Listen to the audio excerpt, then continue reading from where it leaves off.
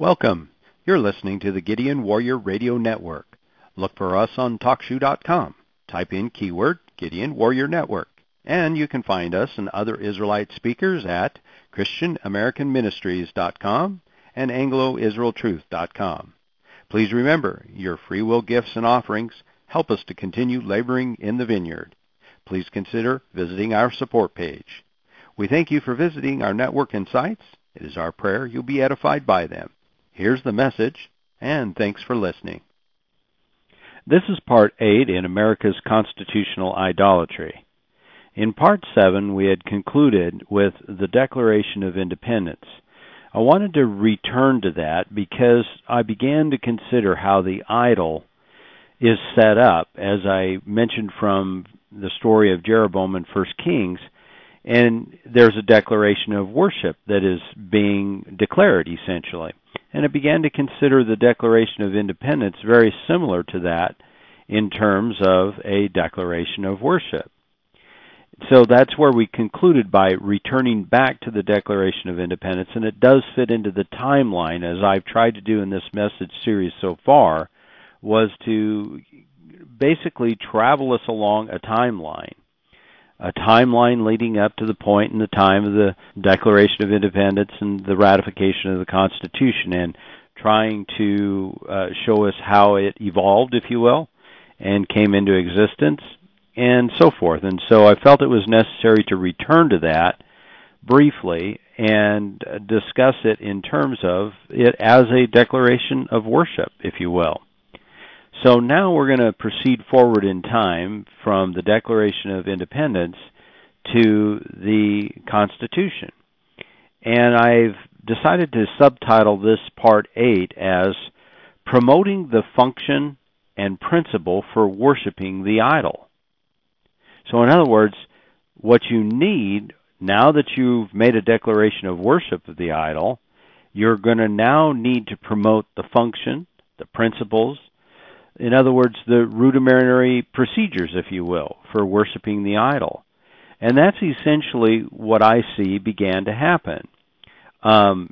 Certainly many of us would believe and have had the preconceived notions and believe that this was, in fact, promoting the Constitution and teaching people what the parameters of the Constitution were and how it was going to govern and function, and that it was laudable. And many of the things that were recorded about it were, in fact, if you will, the propaganda tools, essentially, to bring everybody on board to adopting the Constitution. So let's begin now with James Madison. It was his turn, basically.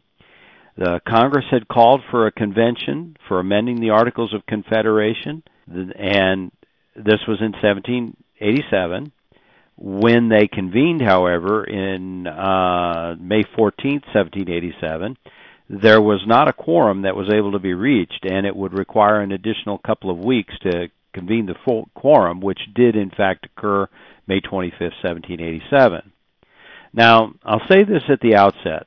As we look a bit at how this Constitution came about, what we've been taught and conditioned to believe about the document and its most professed and prized features, there can be no doubt have been completely eviscerated. The question we have to consider is why. Did such evisceration occur because we just had a bunch of bad leaders? Or did it occur because it was flawed from the beginning? Or perhaps in that it did not include God, therefore was not, and is not, as we have believed it was. America is going to have to revisit its foundation, and the decision will have to be made. Will we scrap today's Constitution and rebuild upon our first foundation, the God of Abraham, Isaac, and Jacob, our first love? James Madison is our predominant figure or actor in the convention. John Adams and Jefferson were out of the country, and Madison took copious notes, and these notes were kept secret for 3 decades. Madison's notes convey that Jefferson is the chief magistrate of the Constitution's structure. During the 14 days awaiting a quorum, Madison was preparing the Virginia delegates to scrap the Articles of Convention for receiving a new constitution that he intended to propose. His preeminent question, quote, "Why not scrap the Articles of Confederation and start over?" End quote. You see, he argued their basic construction was defective. George Withy drafted a code of rules for the committee proceedings. So now we're entering into the Constitutional Convention, 1787. George Withy's code of rules had these criteria. First, it was to be in secret. Secondly, there would be one vote in each state. Thirdly, individual delegates would be polled periodically for positions on an issue, but that polled vote was not recorded until the issue was debated. Washington's polled vote was nearly always recorded by Madison. The fourth, each delegate had 2 opportunities to speak, and more opportunity upon consent. Fifth, there were no distractions allowed. Sixth, all debate would be addressed to the president of the convention to avoid hotly contested arguments between individuals. Now, I'm not going to go into the 15 resolves of Virginia, the Hamilton Plan, and the New Jersey Plan, and others. While these plans were being offered at the Constitutional Convention, they were really not given any significance, and many of those delegates then left the convention.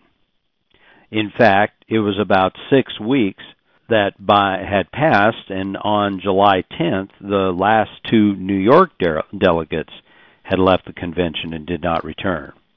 A couple of weeks later, the 26th of July, was when Franklin rose in the convention and gave his speech pleading with the delegates to implore prayer by a motion, and the motion was neither debated nor voted on in the affirmative. What was the sticky issue? Election of president and vice president. More than 60 ballots were cast before consensus was achieved.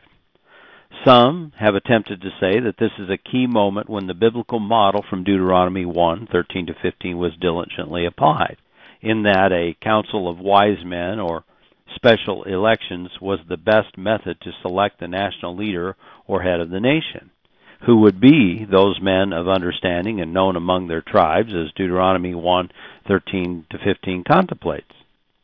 So the framers adopted what is now known as the Electoral College. In its original intent, one might consider and be inclined to believe that it was a reasonable solution to providing a leader for a nation. The biblical record conveys that God appointed or selected Moses, and it also is understood that God was involved in the appointment or the selection of some of Israel's kings and prophets. And since it appears that God is not doing so today, now we must therefore appoint our own.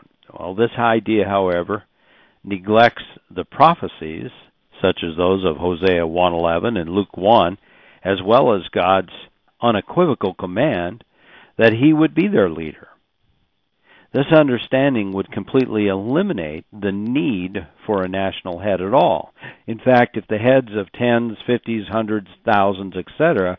were applied, these heads would be appointed heads of the people, and God would be whom each of these would be accountable to.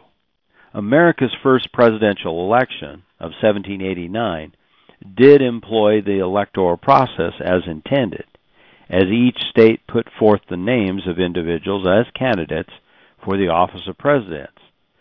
In this original process, each delegate had an opportunity to interview or evaluate on behalf of the state the candidates, and cast a ballot in accordance with Article 2 and the subsequent amendments of the 12th and 22nd Amendments. This original form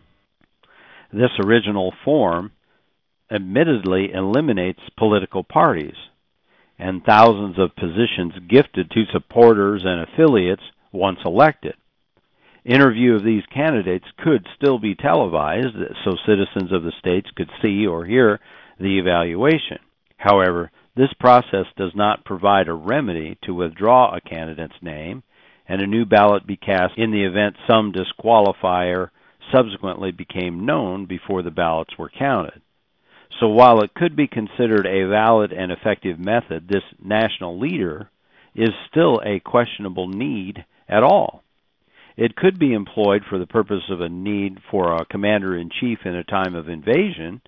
However, don't forget, in all things, obedience to God is required. Consider a number of states beginning to degrade the commands of God by virtue of climate or other economic attractiveness, and they seem to have good leaders and enjoy seemingly abundant prosperity. And this encourages some of the heads or leaders to nominate these rather unsavory candidates who are duly appointed leaders of other states or families, and the unsavory become elected because of the perception of a successful leader in another state. This would, of course, lead to the deterioration of the virtue of that state and the nation as God's principles are compromised or set aside completely. We have numerous examples of this in the biblical as well as the secular record. In 1 Samuel alone, we see the sons, that is, other state leaders or heads, they were the king's sons, not following in the path of God's righteousness, and the people desiring to be like the others around them as more desirable or less burdensome than the corruptness of the sons. History, guided by our experience, should prove to us daily the vigilance required on the part of the body of Christ, that is, God's members, to be willing to pluck the eye if it offends or cut off the member which is offensive, contrary or adversarial to the will of God. The record in 1 Samuel, as I've conveyed numerous times, shows us God's willingness to allow our free agency even to do something as foolish as demanding a king when he was Israel's king.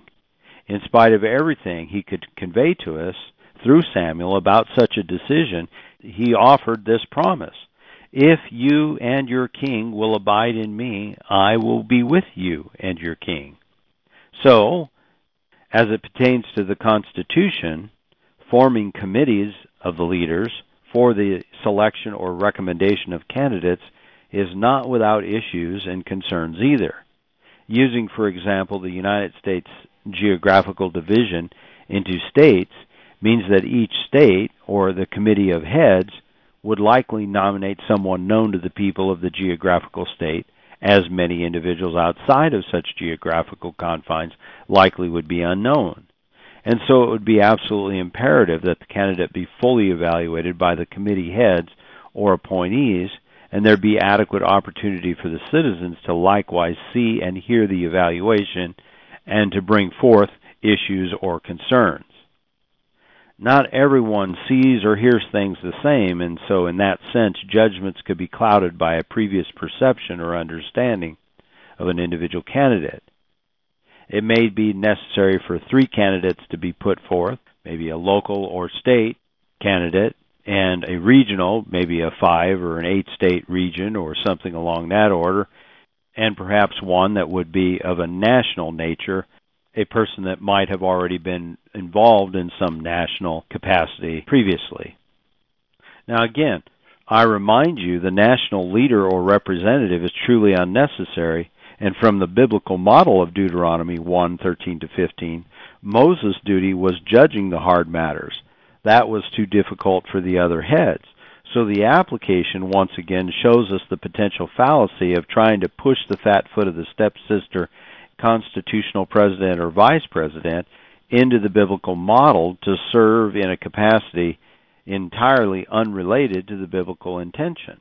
I think you can see why it took the committee of the Constitutional Convention 60 ballots on this very issue of a national leader and vice president.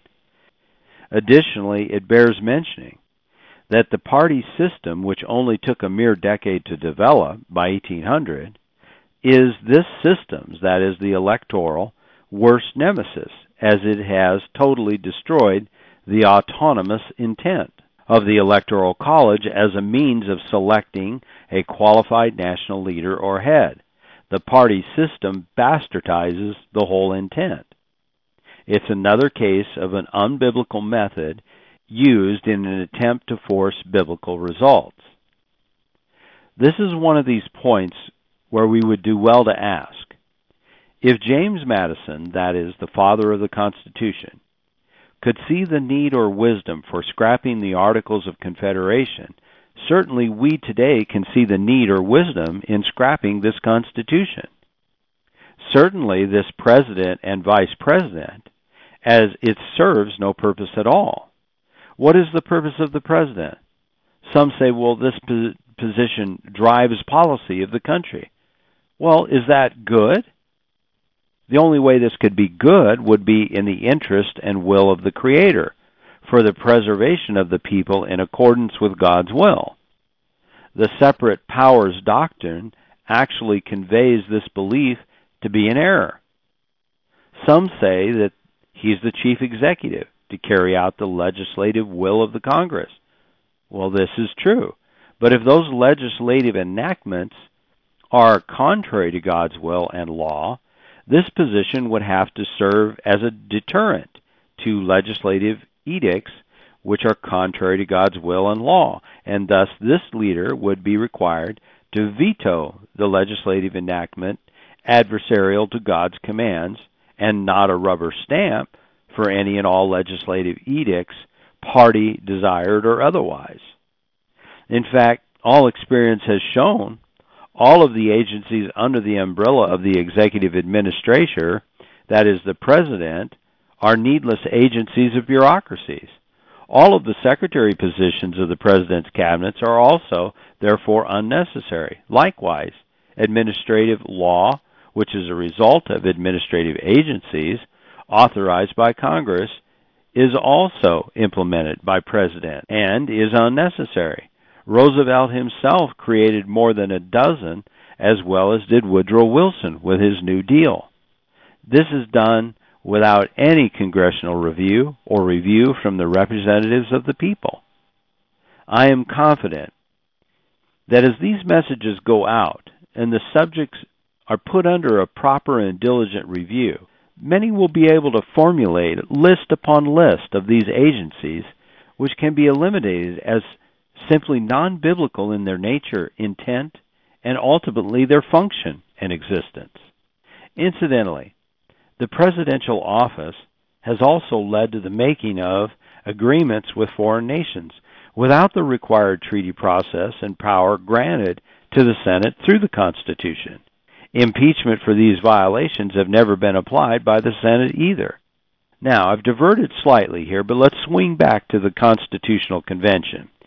As I indicated, it was about July, and it's in fact July 26, 1787, when the main components were formulated into a final draft, which was signed and approved September 17, 1787, and a commitment made for the first order of Congress to include a Bill of Rights.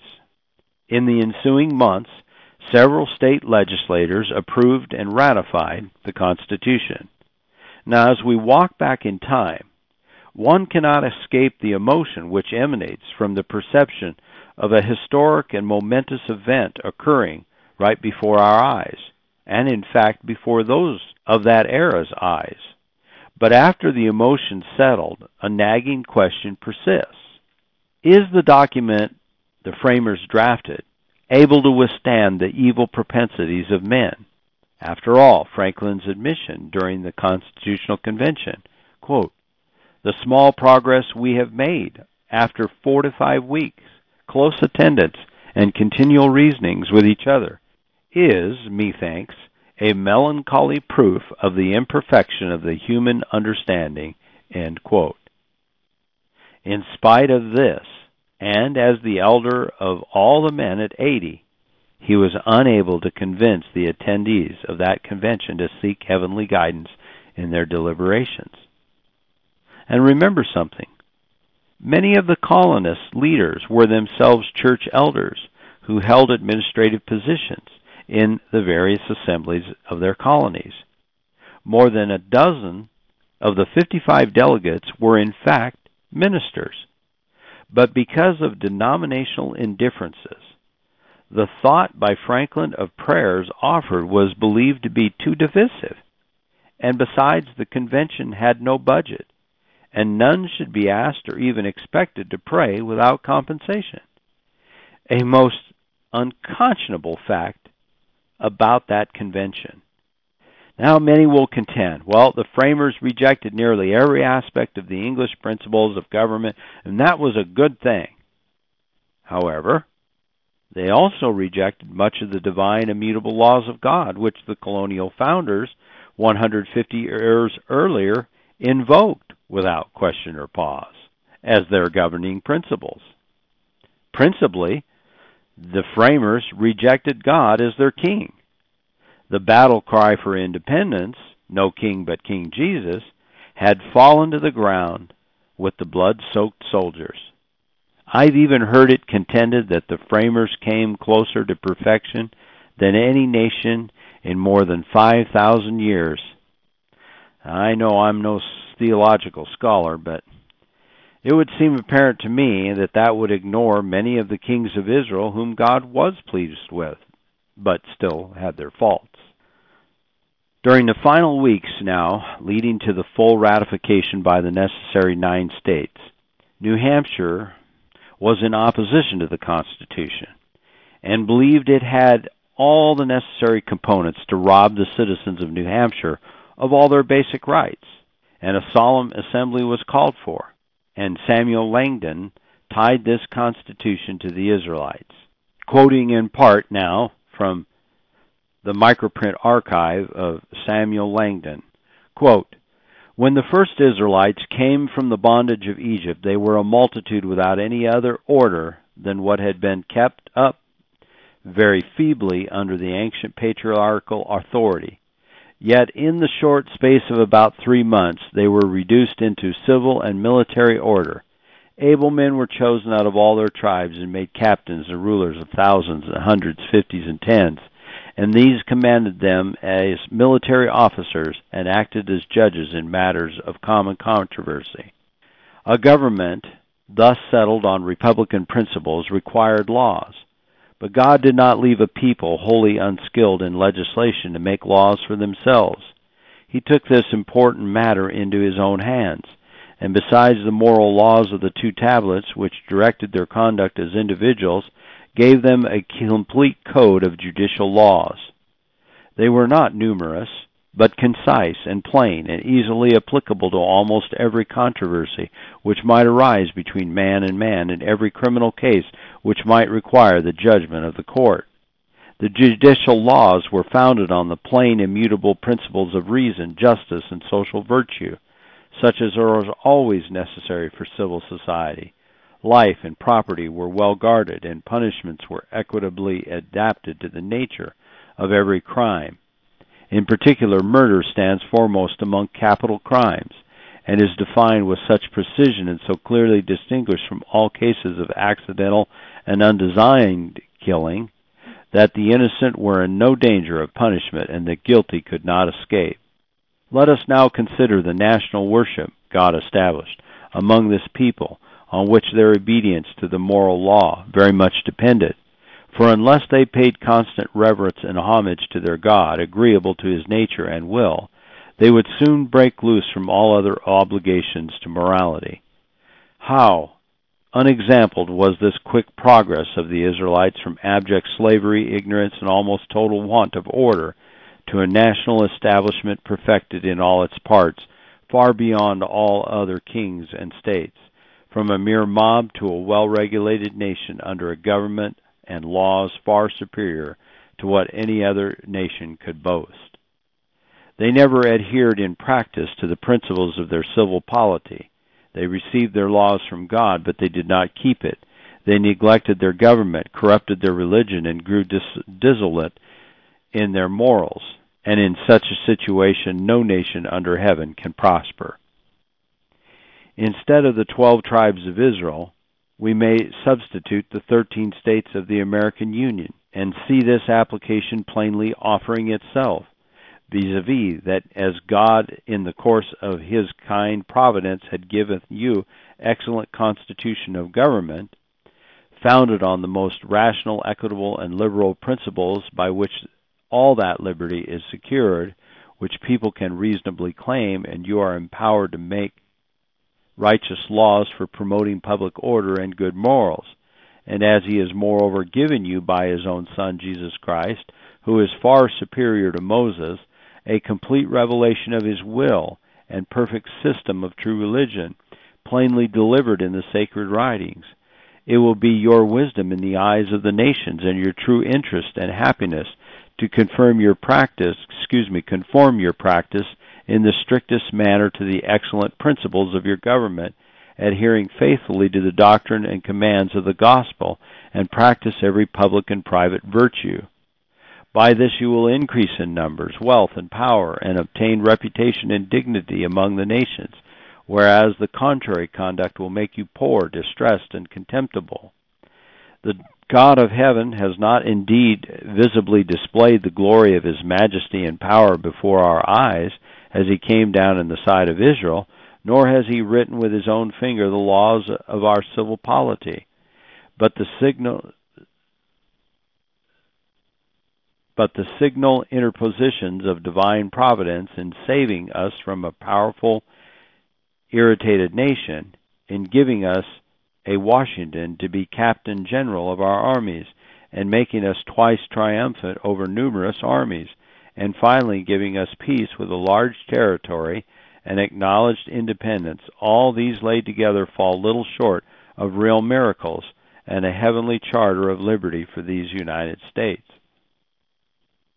Preserve your government with the utmost attention and solicitude, for it is the remarkable gift of heaven from year to year. Be careful in the choice of your representatives and all the higher powers of government.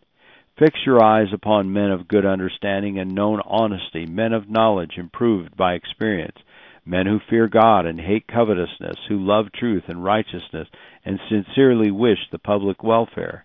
Beware of such as are cunning rather than wise, who prefer their own interest to everything, whose judgment is partial or fickle, and whom you would not willingly trust with your own private interests. When meetings are called for the choice of your rulers, do not carelessly neglect them or give your votes with indifference, but act with serious deliberation and judgment as a most important matter, and let the faithful of the land serve you. Let not men openly irreligious and immoral become your legislators, for how can you expect good laws to be made by men who have no fear of God, and who boldly trample on the authority of his commands? If this legislative body are corrupt, you will soon have bad men for counselors, corrupt judges, unqualified justices, and officers in every department who will dishonor their stations. Therefore, be always on your guard against parties and the method of unworthy men, and let distinguished merit always determine your vote. And when all places in government are filled with the best men you can find, behave yourselves as good subjects, obey the laws cheerfully, subject to such taxation as the necessities of the public call for. Give tribute to whom tribute is due, custom to whom custom, fear to whom fear, and honor to whom honor is due, as the gospel commands you. Never give countenance to turbulent men who wish to distinguish themselves and rise to power by forming combinations and inciting insurrections against government, for this can never be the right way to redress real grievances. I call upon you also to support schools in all your towns, that the rising generation may not grow up in ignorance. It is a debt you owe to your children and to God to whom they belong. I call upon you to preserve the knowledge of God in the land and attend to the revelation written to us from heaven. If you neglect or renounce the religion taught and commanded in the Holy Scriptures, think no more of freedom, peace, and happiness. May the general government of these United States, when established, appear to be the best which the nations have yet known, and be exalted by uncorrupted religion and morals. And may the everlasting gospel diffuse its heavenly light and spread righteousness, liberty, and peace through the whole land." End quote. While all this was now going on, and the ratification in process, the press was busy cranking out article upon article, from Alexander Hamilton John J. James Madison, under a pseudonym name, the Publius, to sell the colonists with a comprehensive commentary on the function and principles embodied in the Constitution. It was known as the Federalist Papers. Virginia, New Hampshire, New York were just a few votes apart when ratified. Although already ratified and in operation, Rhode Island had not yet done so, and true to constitutional form, by a vote in the Senate, it voted to cut off all commercial relations with Rogue Island, as it was called, and treat it as a foreign nation. Under this duress, it ratified 34 to 32, May 29, 1790. It was just a year earlier, in April of 1789, that Washington was sworn in as president and John Adams as vice president. So here we were in less than 6 months. All right, so here we are in that timeline. Let's stop here, and we'll pick up the rest of this in Part 9. Once again, I remain thankful for the opportunity to minister unto those of the New Covenant, as Hebrews 8:8 informed us of. This is Doug Nelson, trusting you will hear these words one day. Well done, thou good and faithful servant.